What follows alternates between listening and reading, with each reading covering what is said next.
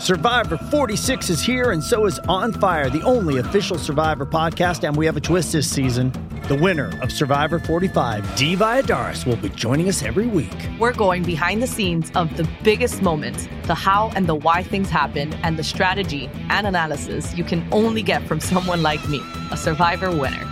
Listen to On Fire, the official Survivor podcast, wherever you get your podcasts.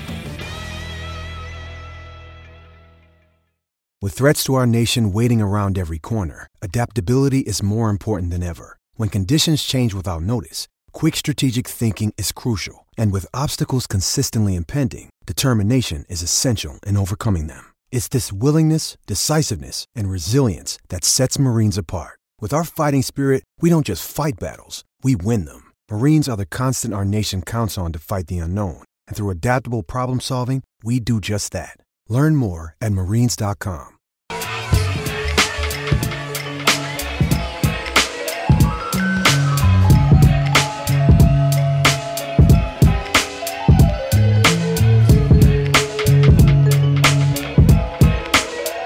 Welcome, everyone, to Rocket Nation Podcasts. My name is Sam Snelling. This is another episode of Dive Cuts. I believe we are on, episode 19 at this point. With me, as always, is the monotonous Matthew J. Harris. Matt, how are you? I am fine. So we had a review that said that we were boring and talked about the other SEC teams too much, and we were too monotone in our voices. Sorry. I'm sorry. My fiance says my voice is it can be annoying too, so I don't think Ellery should be like leaving comments under other people's names on the podcast. That's not nice. Yeah, that's a little rude. It's a little rude. You should just tell me to her face. Tell me to my face. So, I hope we aren't boring. We're nerdy basketball people. That's might be boring to some people, I guess. So what's happened, Matt, since we last recorded? We went extended, wanted to give a little breathing room to the newly revamped Before the Box Score podcast, now featuring both Brandon Kiley and Nate Edwards. Pretty excited about that pairing, if I'm being honest. Hope everybody listened to that and enjoyed it. So we did want to give a little bit of buffer for that.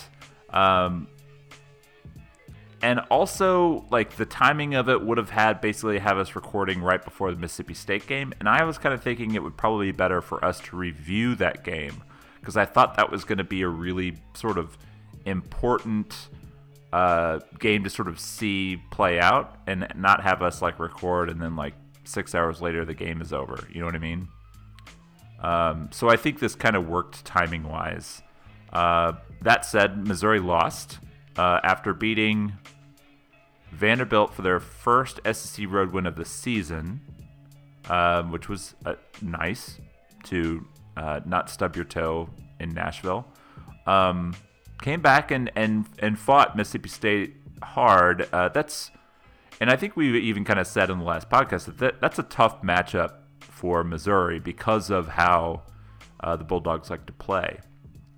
And sure enough, it proved a tough matchup. Mississippi State was able to kind of make enough shots, and Missouri could never quite get over the hump. They ended up tying the game, I think, with like 8 or so minutes to go, but never could kind of get over the hump and into the lead. So it was a tough loss, but I think it also kind of recentered the expectations over what this team is and can be the rest of the season. Even though there isn't a whole lot left of it. So, any grand takeaways from the game on Saturday? I mean, I think they're playing better. I think that we've seen the same sort of signals we've seen over the last couple of weeks, which is it's a team that is better offensively. That's found two players that can give them some consistent production. As you noted in study hall, though, they're still looking for that third kind of steadying presence, and it's just hard to find right now. And the usage that they're having to sort of just pile on Xavier Pinson and Drew Smith is, I'm not sure how sustainable it is over the course of time. But those guys are doing their damnedest to try and, shoulder that burden. They, we talked a little bit about, in study hall how Pinson, wasn't as efficient shooting from the floor as you'd like to see, but I think you and I would agree that under the circumstances, a guy who's going to give you 20 points is a guy who's going to give you 20 points. And, when the options are as scant as Missouri's roster sort of presents each night, you can't really, turn your nose up at that. Well, yeah, who do you want taking shots? The guy that's going to give you like a 98 offensive rating, or the guy that's going to give you like an 84 offensive rating? Yeah, I mean, it's really picking, the best option that you have on hand. I think when you showed me the numbers, like that second quarter of the game, the second 10 minutes of the first half, Missouri, the wheels kind of got wobbly there. I think they gave up 26 points in 10 minutes. The foul rate got up a little bit. Mississippi State was able to kind of get to the rim a little bit more. They had some guys who aren't always knockdown shooters hit some shots, and State was able to extend the lead a little bit, and Missouri did what they needed to do in the second half. I thought they turned the clamps a little bit defensively, but this has been a team that at times this year has a penchant for putting itself, whether it's at the start of the game or for a 6 or 7 minute stretch of putting itself in a hole, and they did that, and they tried to dig out, and it just sort of compounds the issue I was just talking about, where they don't have the kind of balance across the roster to pull that off. You're having to put a lot of work already on Drew and on Xavier Pinson, and those guys are just going to wear down, and the defense is eventually going to gear itself to slowing them. And Missouri just doesn't have a release valve right now. And State is a team that I think, like we said, is a bad matchup for Missouri. They are content playing a slower pace. They're content making it physical. They've got, I think, just more athletic players at key spots on the floor, at wing and especially at combo forward, and that's where Missouri's really lacked options this year. And Missouri did a lot to make that game competitive, but I think you asked me for a big takeaway. They're just missing that extra 10 or 15% of what they need to really get over the top, and they don't. And the options coming down the stretch aren't, going to miraculously appear. So they're playing better, but as we've been, kind of talking about ad nauseum over the last couple of weeks, the structural things and the structural issues with this roster are still there, and they're not going to go away, and they haven't gone away.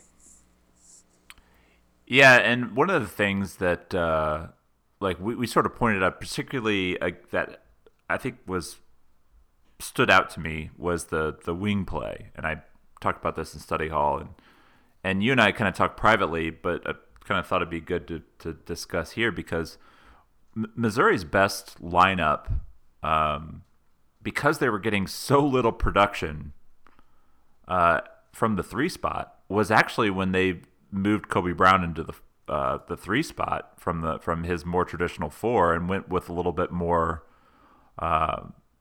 Mitchell Smith, Tillman. I think Tillman and Nico were on the floor together for like a minute. I actually would have liked to see a little bit more of those two on the court together. So I think you can match Nico up against Adu and put Tillman on Perry. I thought he was doing terrific on Perry.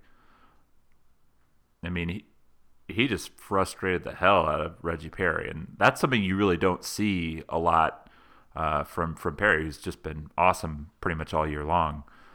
But it just sort of stood out to me that, because Mark Smith is very clearly not the same guy that he was even earlier this year, which was a little inconsistent, but still a good player.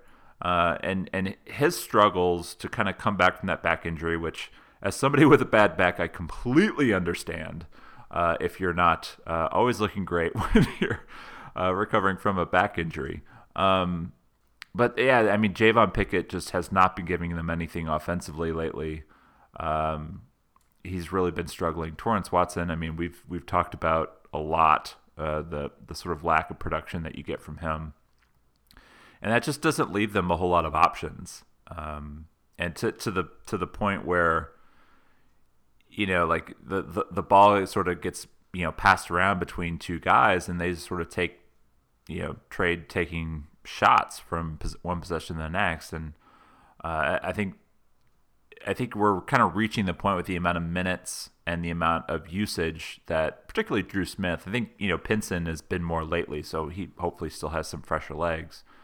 But I start to wonder if you know, if Drew Smith is maybe kind of seeing, you know, the amount of usage that he's had all year long, maybe kind of wear him down a little bit and making him kind of a little less efficient. So, I mean, in the last 2 games, Missouri's had 130 offensive possessions. Drew's been on the floor for 120 of them. Like, that's just an absurd level of usage. And Xavier Pinson has been on the floor for 90 of them. Like, those guys are effectively seeing 75% plus minutes at that point. Like, they're just not leaving the floor. And when Pinson's resting, it's Drew running the point. Like, that's how they're managing this. Is, you know, they're not, you know, one or two of them are on the floor at all times, because that's how the offense has to function now. And it's, you know, I've noted in the past couple of games that you can kind of, I think, see Drew's legs going a little bit, because a pretty big staple of his, you know, arsenal is that floater from about 8 to 10 feet, where he kind of either lets it go after he's changed pace once the defender's kind of drifted by, or reverse pivoting into like kind of a mini turnaround, and those are just being left short off the front of the rim. You're just not seeing a ton of lift on those shots, and that was, I think, in part because I think he was also kind of hobbled at LSU, so you're just not seeing a guy whose legs are there. His around the rim shooting is kind of taking a bit of a dip down this stretch, and, you know, I would attribute that just to the bulk of minutes he's having to play. Is, you know, you're just, at some point your legs are going to go.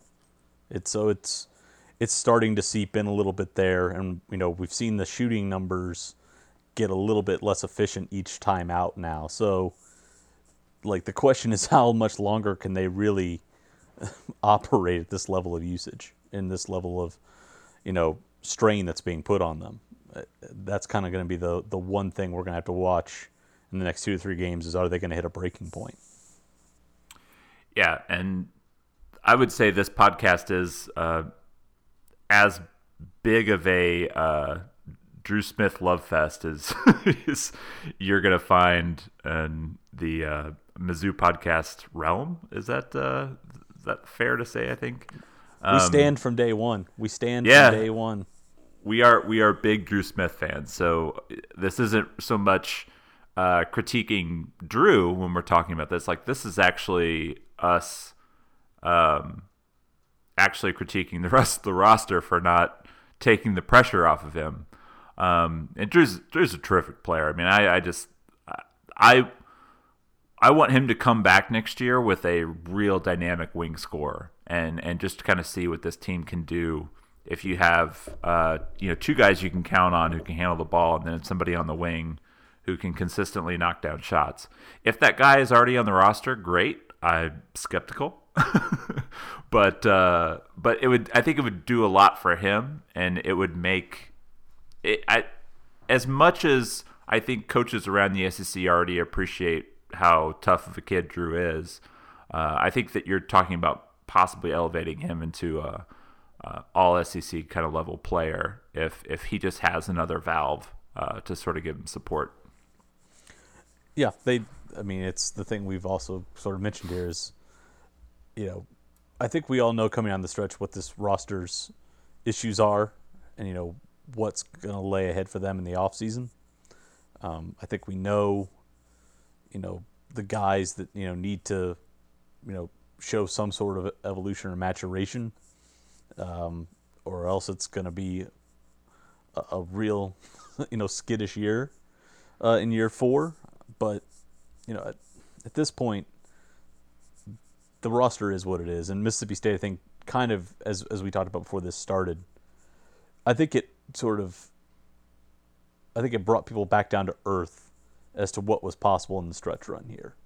I think people had sort of thought, Mississippi State was a team you could pick off at home, and then you get, Ole Miss on the road, and then suddenly you're looking at 8-9 wins in the SEC, and that's a 8 or a 9 seed, and then maybe you could get in. And the reality was they were going to have to steal a home win, and like we talked about a couple weeks ago, State was a team who needed a win on Saturday.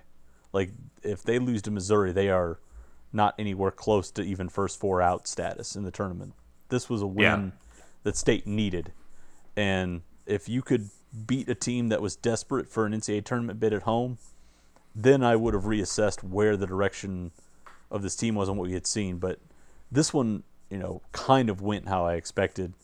And now really the question is, can anybody outside of Drew and Xavier really close this season with a little mini run here to go into the offseason with some confidence and some momentum? That's really what I'm watching, is can somebody like Kobe Brown, find a little bit of a burst to finish with? Could, as unlikely as it seems, could Torrance Watson, maybe find a little bit of a streak?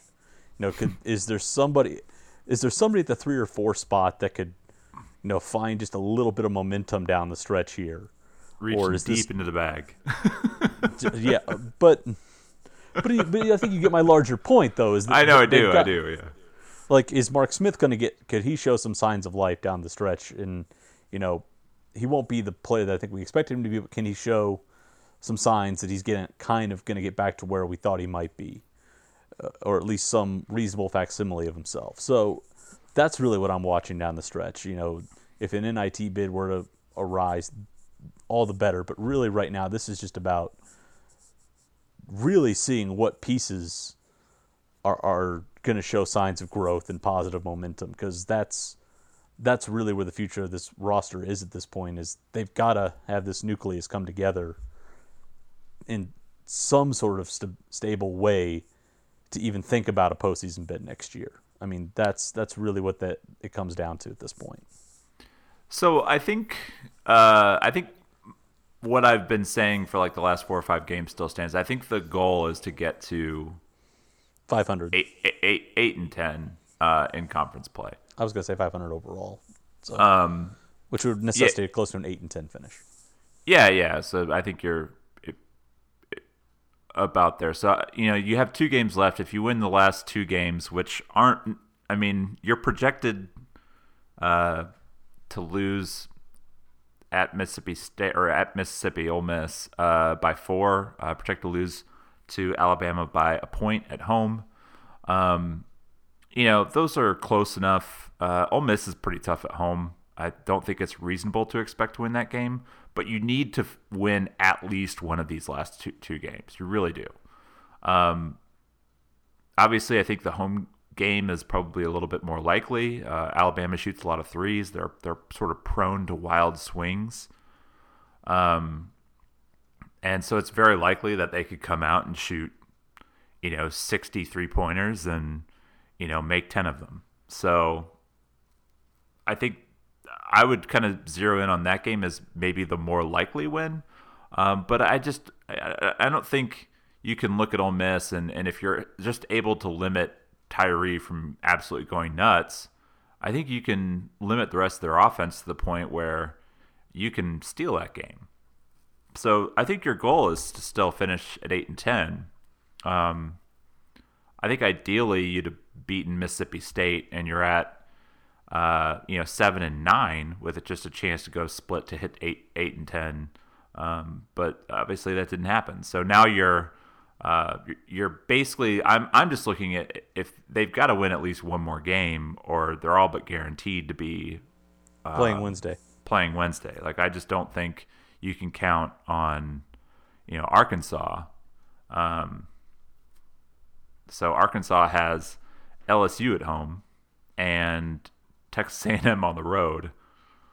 LSU doesn't play defense, so that's yeah. That'll be an 89-86 game. But that's one of those things. Like LSU is a team who they've been skidding a little bit, kind of down the stretch. What are they lost? 5 of their last. They're 2-5 8? in their last 7. I think 2-5 in their last 7. Yeah, so that's just, that's going to be a situation where I just think you're kind of hoping. I think you have to expect Arkansas to win at least one more game, and if they're at 7-11, then you need to get to at least 7-11. To have the tiebreaker come into play. Yeah, and just put that completely out of mind. Win 8 games, and then we'll all see you on the following Thursday instead of Wednesday. Which would be nice. It would be nice to avoid having to see Vanderbilt again in just 2 bad basketball games, 2 ugly basketball games. But yeah, and then it's also tough because then you're turning around and playing the next night against a team that didn't have to play, people that are maybe a little more energized.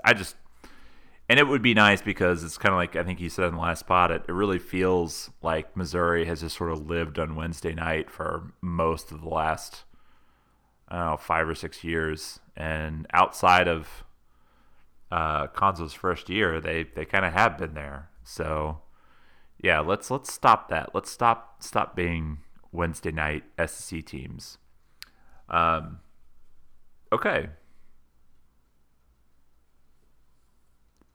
Is there anything else that we need to kind of get to on the season stuff?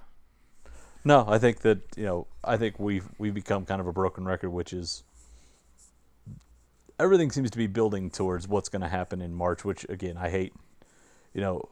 Spent the last couple of years, really focused on, hot stove stuff, which is what's going to happen in the transfer market. Is there going to be any guys that shake loose from coaching changes? It's, we thought this was going to be a year maybe where you would be talking about postseason basketball in some form and sort of what, this core looks like, building on, a step forward. And instead it seems like we're going to kind of be repeating a familiar process here where we're going to be looking at synergy numbers and tape of guys on the transfer market, trying to figure out, is this guy a good fit? Is this guy a good piece? What do we make of him? And that's, I like watching basketball, but that's just tiring. I'd like to see, guys currently on the roster, take steps forward and, evolve and become steady contributors. But that doesn't look like it's going to be the case. So we're going to be tracking transfers and seeing which coaching changes maybe kick loose a top 150 kid and how quickly does Missouri jump on them, which given, the status of the roster. History, I would say not very fast. Yeah. They what they need are proven assets, not unproven freshmen. So I have a feeling we're going to be monitoring the transfer market pretty closely. And for guys who are not named Seth Towns. Yeah.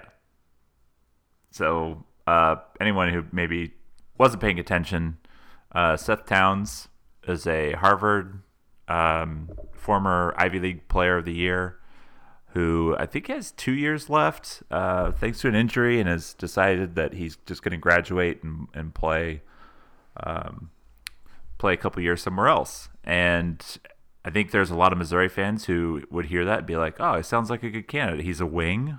He's got good size. I think he's like 6'7", good size on the wing. Shoots the ball well. Sounds perfect. And then you read a recruiting article, I think it was on Rivals, where apparently there's been like 70 schools who have reached out.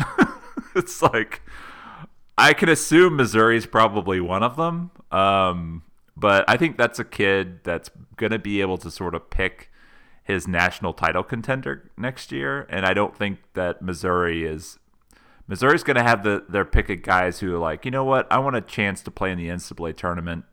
And I want that, not a guy like Seth Towns who could be like, who do I want to go play for Duke or, North Carolina or, Kentucky or Villanova. One of these kind of schools. Yeah, it's just like that's too much to ask. So yeah, so that's the Seth Towns situation. But there was some kind of news, and I know our critic Matt gets very mad that we don't spend a lot of time talking about my Illinois basketball podcast is coming true. That we talk about other teams. So apparently, this is not an SEC team, but yes, there was some news. Illinois made some news, and since they are a rival, we're going to talk about this. But they extended Brad Underwood's contract. And Dave Matter kind of had some tweets that were, I don't know, I would sort of equate them to being like half-hearted defenses of Konza Martin. Because he did sort of make the point that, like, basically their records are pretty close. There hasn't been a whole lot of difference if you take over their entire 3-year track record. Where very clearly Illinois has done most of their damage this year. Missouri was very successful in year 1. Illinois was dreadful for 2 years, particularly in league play. But they've seemingly turned the corner, and they are rewarding their coach, probably in a little bit of a hope to sort of stave off any potential interest from the state of Texas. Should the Longhorns decide that they want to move from the Shaka Smart era. Which is interesting because the Longhorns have now won 4 in a row, and they have 2 winnable games this week. So it's not out of the question that they go on a 6-win streak and end up making the NCAA tournament and possibly saving Shaka Smart's job. Yeah, when I'm looking over the base numbers here, I think that they basically bumped Brad's salary to what would it be, second in the Big Ten this year. I think he's going to make $3.4 million as a base sort of pay, which would probably put him in the top 20 nationally as well. I don't have the database right in front of me, but Brad's going to become probably one of the top 25 paid coaches in the country. Seems like a good idea to get out in front if you're Josh Whitman over there. Brad certainly has not been shy about jumping for better compensation before. That's why he left Oklahoma State. He felt like he was undervalued there. Illinois, I think more than doubled his salary, and he went to Champaign. So good to sort of think, if you're Illinois' perspective and you've had a guy who's shown progress, to lock him in. I haven't seen the actual contract terms, so I don't know how it changes his buyout terms or anything like that, or the assistant pool, but I can see the case for why you'd extend Brad right now. They're going to make the NCAA tournament this year, barring some just complete and utter collapse. But everything I've seen from them has them, safely inside a top 8 seed, so they're safely in the field at this point. They've got a really good recruiting class coming in next year. They've got Adam Morgan and Andre Cabello, who are top 40 or 50 guards. So, they're recruiting at a really, really high level. If they can bring Kofi Cockburn back, they'll have. That's a big if. He's not what I would call a highly skilled big. He kind of has a bit of a one note to him, but we've seen sort of weirder decisions, right? We have, but at the same point in time, the value of traditional back to the basket bigs is just declining all the time. So yeah, I'm looking at the recruiting class. Adam Miller, sorry I said Morgan earlier. He's out of Morgan Park High School. I always make that mistake. Number 33 nationally, Andre Cabello, number 55. So if they lose Io and Trent Frazier, they plug in those guys. Then they're also, I'm looking at their commits and signees. They are also, they have a borderline top 150 power forward, Coleman Hawkins, coming in. And then they have a transfer, Austin Hutcherson, who is I think a Division III guard who's sitting this year, who is a really, really good scorer at the Division III level. So they're going to have. He's one of those guys that was like a bit of a late bloomer. Yeah. And by all accounts is a potential NBA like level guard. Yeah. So it is a D3 guy, but that's a really nice pickup for them actually. Yeah. So they have a top 15 recruiting class coming in. That's my point here is they're going to make the tournament. You know, if they lose 2 or 3 players, they have enough incoming talent to at least, you know, stabilize the roster. You know, if the Big Ten is always tough and it's always going to be a slog through that league, but if you can hold serve and get another tournament bid next year, you know, you'll have had a guy who's, you know, who started stringing tournament bids together, who's recruiting well in Chicago, who could start, you know, keeping some downstate talent in, you know, from leaving the border. So you can see why Illinois would want to, you know, invest right now. All the progress you'd want to see from a coach in that job has sort of happened. The first 2 years were not what fans wanted there. So it's amazing to see how quickly Illinois fans love Brad this year. But and this is where I kind of agree with Dave's broader take, which is a year ago you would not, you know, have been predicting that Brad Underwood would be getting an extension. But, you know, this is, you know, what happens when you know, keep Ayo Dosunmu around and Kofi Cockburn is better than expected, and Andre Antigua, he knows he uses his New York connections to get a point guard, and Chin Coleman goes to work in Chicago again and gets Adam Miller down. You know, when the pieces start to kind of coalesce and the on-court product matches it, you know, suddenly it looks like a wise investment. So we'll see how that pans out and how durable Brad's gains are, but there's no denying that he's got some momentum in the last 6 months. And, you know, hey, he's parlayed that into a little bit more money. Yeah, and, you know, it is one of those things like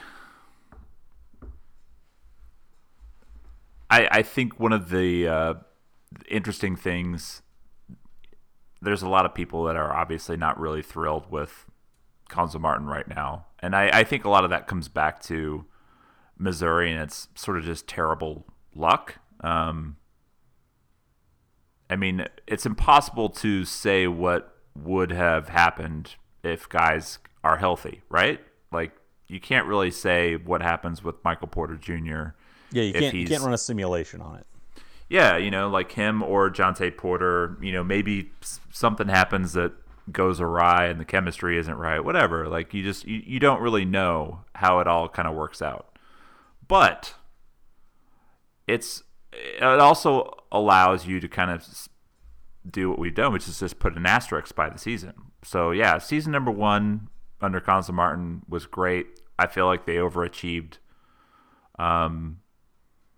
They won more without their best player than I think a lot of people expected. Going into year 2, they centered everything around Jonte. He gets hurt. Another asterisk. Going into year 3, now granted, the offense was bad at the start of the year, and it obviously hasn't gotten much better until recently, where we basically just threw Drew Smith and Xavier Pinson at about 60% usage rate for the two of them, and it's worked out. But still, losing Jeremiah Tillman and his ability to impact the game defensively, I think, is something that is really, really overlooked for some of Missouri's struggles, particularly, through some of the tough losses that they saw. I'm thinking specifically like Tennessee, Texas A&M at home. If you can just flip like a couple games there, then maybe the overall feeling is a little bit better, even though the result is roughly the same. And so maybe like the attitude is better. Where maybe Cuonzo's last 2 years are kind of similar to Brad's first 2 years. Brad Underwood is absolutely thriving with the help of Ayo Dosunmu. And Ayo, if you take Ayo off that team, Illinois is a middle-of-the-pack Big Ten team at best. Like, he has single-handedly won in late game situations. I think 3 games. And if and that doesn't necessarily include the games where like he's kind of taken over. So I think it's just where Cuonzo didn't get that real one big difference maker. Brad has gotten that. And I sort of just wonder if this whole conversation is different if one of those things is flipped. So let's say even if Michael Porter's still hurt, if Jonte's healthy in year 2 and they make the tournament with Jonte versus, or basically keep all the same things with Missouri, but something happens. Ayo goes to the NBA last year. And so that same roster without Ayo Dosunmu, I'm sure they're improved over what they were the previous 2 years, but I don't think they take the leap that they've taken. And I don't think the reviews are as positive on Underwood with that change. And so that's why I think I'm a little surprised that Illinois went ahead and extended. I just don't think that it was necessary. So, but I whatever. Like we're in a game where agents, I'm sure, are talking up ADs, and they put all sorts of crazy clauses into contracts these days. So who knows? And athletic departments have money to burn now. I mean, TV deals have made it to where this is, I think, what Big Ten schools are getting nearly $50 million a year from their TV rights. Like, this is, paying this little extra. It sounds crazy, but this is a little extra insurance premium to make sure that you're, going to hold on to a guy who has shown that he's getting some traction. And, I think we talked about it before. Illinois and Missouri have kind of been in similar positions where they just have not had coaches that have been able to get anything durable. Maybe they've recruited a little bit well, and then those players haven't performed the way they've wanted to, or they just haven't been able to get over the hump. And so they've both been sort of stuck in this position where they kind of get muddled and they get bogged down kind of in the middle to lower end of the Big Ten or Big 12 or SEC standings. Then they hit the reset button, then you're doing that for 2 to 3 years. And I agree, it seems early to extend Brad, but if you are a program like Illinois where, your last hire, didn't, get that sort of same traction that Brad has in year 3, regardless of how much Ayo is responsible for that, it's something that they haven't had in their prior, decade or so. So I can see why maybe they would rather be too early than too late in extending him. And, you could make the argument that, like, if Jonte Porter's healthy next year, Missouri makes an NIT or an NCAA tournament, maybe that's enough to, really truly sell, Cameron Fletcher or Caleb Love on, yes, there's progress here. Yes, there's some positive momentum, come sign up. Now you've got those guys coming in, and you're not maybe making the tournament this year, but you're looking at a recruiting class that has 1 or 2 guys in it that can be what we're talking about Missouri needs coming in next year. And, circumstances have not allowed that to happen. At some point, that will become moot if it doesn't turn. But for right now, I think, to your point, you can make a pretty convincing argument that luck has been just as problematic as, just conscious decisions that the staff and folks running the program have made. So it's funny, circumstances, can magnify or, undercut, good decisions and poor decisions in equal balance. Yeah, it's just one of those things. Like, I just think it's funny to talk about. Like, if you watch game to game, and you watch the preparedness of Missouri, like, I'm actually really impressed with how well prepared Missouri is on a game by game basis. How well thought out the game plan is.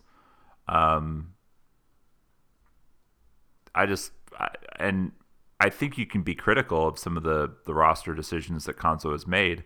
And so all of that does kind of go into the entire picture for how you judge the job of a coach. Like, it's it's Konzo's responsibility to pick players that can execute the game plan he devises. Right, that gets the right guys in the roster. It's his job to do that. It's his job to coach those guys up and make sure that they execute the game plan. From that standpoint, he's awesome. The problem has been, and what's weird is, and I think Martin has always sort of been a little bit overvalued for being a recruiter because of a little bit of success that he had at Cal and then some of the guys that he was able to recruit at Tennessee. But I do think that Martin is going to click with certain guys, and I do think that had Caleb Love been a top 50 player instead of a top 25 player, there's a real legitimate chance that Missouri is able to kind of keep their foothold there. But because he's sort of boosted up into that next tier, it makes everything so much more fierce. You know what I mean? And so that's why I'm really interested in this kid Tamar Bates out of Kansas City, because I see a lot of the same similarities with Missouri is in early. He has a message that seems to resonate with Bates and his family. But is it going to be enough if Bates has already got a KU offer? And if KU is interested, then there's a chance that other more prestigious schools that are in a position to be more successful right away, and that is always going to be a tough thing to overcome. So Konzo's fighting a little bit of an uphill battle, but at some point he's got to be able to identify the kinds of players that are going to help him win the games and make fans feel as though this program really is in the right hands. I just think that, I think that's a fair way to kind of put it. And the one thing that's going to be interesting to watch, and we won't get too deep into recruiting, but you can, sort of look ahead to this spring and guys that we've touted. Jaden Akins has made a big jump into the top 100. He was a guy that we saw last fall, and you and I saw at Nike Elite 100 last year. He was a guy who's kind of in that 120 to 150 range, and he has steadily creeped into the top 90 or so and has been really, really, really good this year. He's going to play with the Family, which is a really, really good organization out of Michigan. You could see him making a jump. Tamar Bates is another guy that I think Recruitniks are already saying could be due for a big jump. And so those are guys that Missouri got on campus. Missouri is, I think, one of their first one or two unofficial visits. Got in the door really early, really forged early bonds there. And, if those guys hang around 75 to 90, maybe those are guys that Missouri can kind of close on, because will Michigan State or Michigan, look to take some higher rated guys earlier, even though a guy like Akins is an in-state kid. But if those kids make the leap like some think they are, you could kind of see a repeat like we did with Caleb Love, where Missouri does all the groundwork, they get in early, they really forge a good bond, but then the kid just does what you hope a kid does. He gets better, but sort of plays himself into a different tier of the market.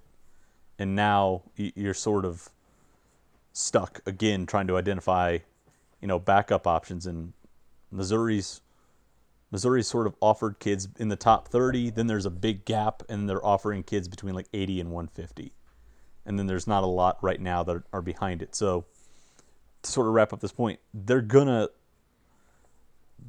is a class where they might be able to see where they have the right kind of kids that you're talking about that match the profile of the kid that Konzo wants. But are those kids going to play themselves out of Missouri's reach? We'll see, but it's going to be worth monitoring. Yeah. It's definitely an interesting situation. I think this upcoming offseason is going to be really important. Even if they win out and make the NCAA tournament, I still think you have to find another impact player offensively who can come in and next year be ready to play. Now, whether that's a grad transfer or more traditional transfer with the NCAA kind of opening up the rules, that kind of move is going to need to be made. And then I think you also got to hope that Jeremiah Tillman isn't too intrigued by professional money and decides to kind of come back and play at Missouri another year. If you have all those elements, then I think that this is a team that can kind of take another step next year. And the step that I think we were all kind of hoping they would take this year, but, for all the reasons that we've discussed throughout the season, they have not taken. They have not, and it'll be amazing to see kind of where we are in September and how we're going to foreground the preseason conversation around this team, because this was a rebuild, and for as much as people thought that maybe Missouri could catch lightning in a bottle and avoid the worst aspects of it, it's been a rebuild, and it hasn't gone as smoothly as some would hope. But it shouldn't take 5 to 6 seasons to completely rebuild a program like Missouri. And if you're in a position where next year Missouri is looking like a number 10 or number 11 team in the SEC, if some things don't come together, then I think you're going to be sort of at an inflection point. We're not there now, but what's going to set the stage for that is coming in the next 3 to 4 weeks. And it's going to be real interesting to see how much Missouri and the staff can shore up the situation and sort of position itself, because the SEC is going to be stronger next year. Recruiting is up across the league, and there was sort of a window this year to catch the SEC when it was down, and that hasn't transpired. And now Missouri's got to do some retooling right as the league is getting ready to kind of rejuvenate itself again. So going to be interesting to see. It kind of transpired in College Station. Yeah. A really, really terrible Texas A&M team was able to find a way to sneak in some wins. Buzz is going to be scary down there, man. Buzz is going to be scary. Yeah, I really think, what he's going to be able to do, I certainly hope that, I know Texas A&M has never really been a great basketball school, but I certainly hope Texas A&M fans sort of are able to appreciate how good they're going to be and understand how much fun that's going to be, because it's never really been that. I mean, I know that they had a good run there for a while, but yeah, I think Buzz is just going to be dynamite, and he's already recruiting at a level that I don't even think a lot of people expected him to recruit at. So there's that. Yeah, and that's a team that Missouri gets to play twice a year. Good thanks times. To the unbalanced schedule. And Arkansas twice too. Arkansas's got a top 10 recruiting class coming in, and they get to see them twice next year too. It'll be interesting to see how Muss kind of handles his rosters, mainly because he's a guy who's really sort of taken advantage of the redshirt rule and transfers, and now with this rule changing where the NCAA is going to be able to kind of do the one-time transfer, without having to sit out. It'll be interesting to see if he sort of moves and goes back to a more traditional kind of recruiting high school, because he's shown that he can recruit at a high level down there. Yeah, and so far the offers seem to indicate that he's going to shift to a more traditional kind of recruiting template. So, but they have dudes coming in next year, so 4 games against teams that are potentially going to have top 20 recruiting classes. Yeah, well, I don't know. We always leave readers on a positive note. Yeah, and clearly we've now been spending the last 5 or 10 minutes talking about somebody other than Missouri, so we're going to get more negative feedback. But that is how we roll on Dive Cuts. We are monotonous, and we talk about the SEC at large. So going forward, next week we'll obviously have a little bit of a pod, probably about the same time, talking about the SEC tournament. We will be forced to talk about other basketball teams and how the tournament may play out. At that point, we'll have a much more realistic picture of Missouri and any potential postseason they might be able to participate in. And then beyond that, we'll see. So probably we'll do one to wrap up the SEC tournament, and then it might get a little scarce for a while as we get into the fun of the NCAA tournament, and I go on a long extended vacation and never talk to you people again. That's why we have the football podcast.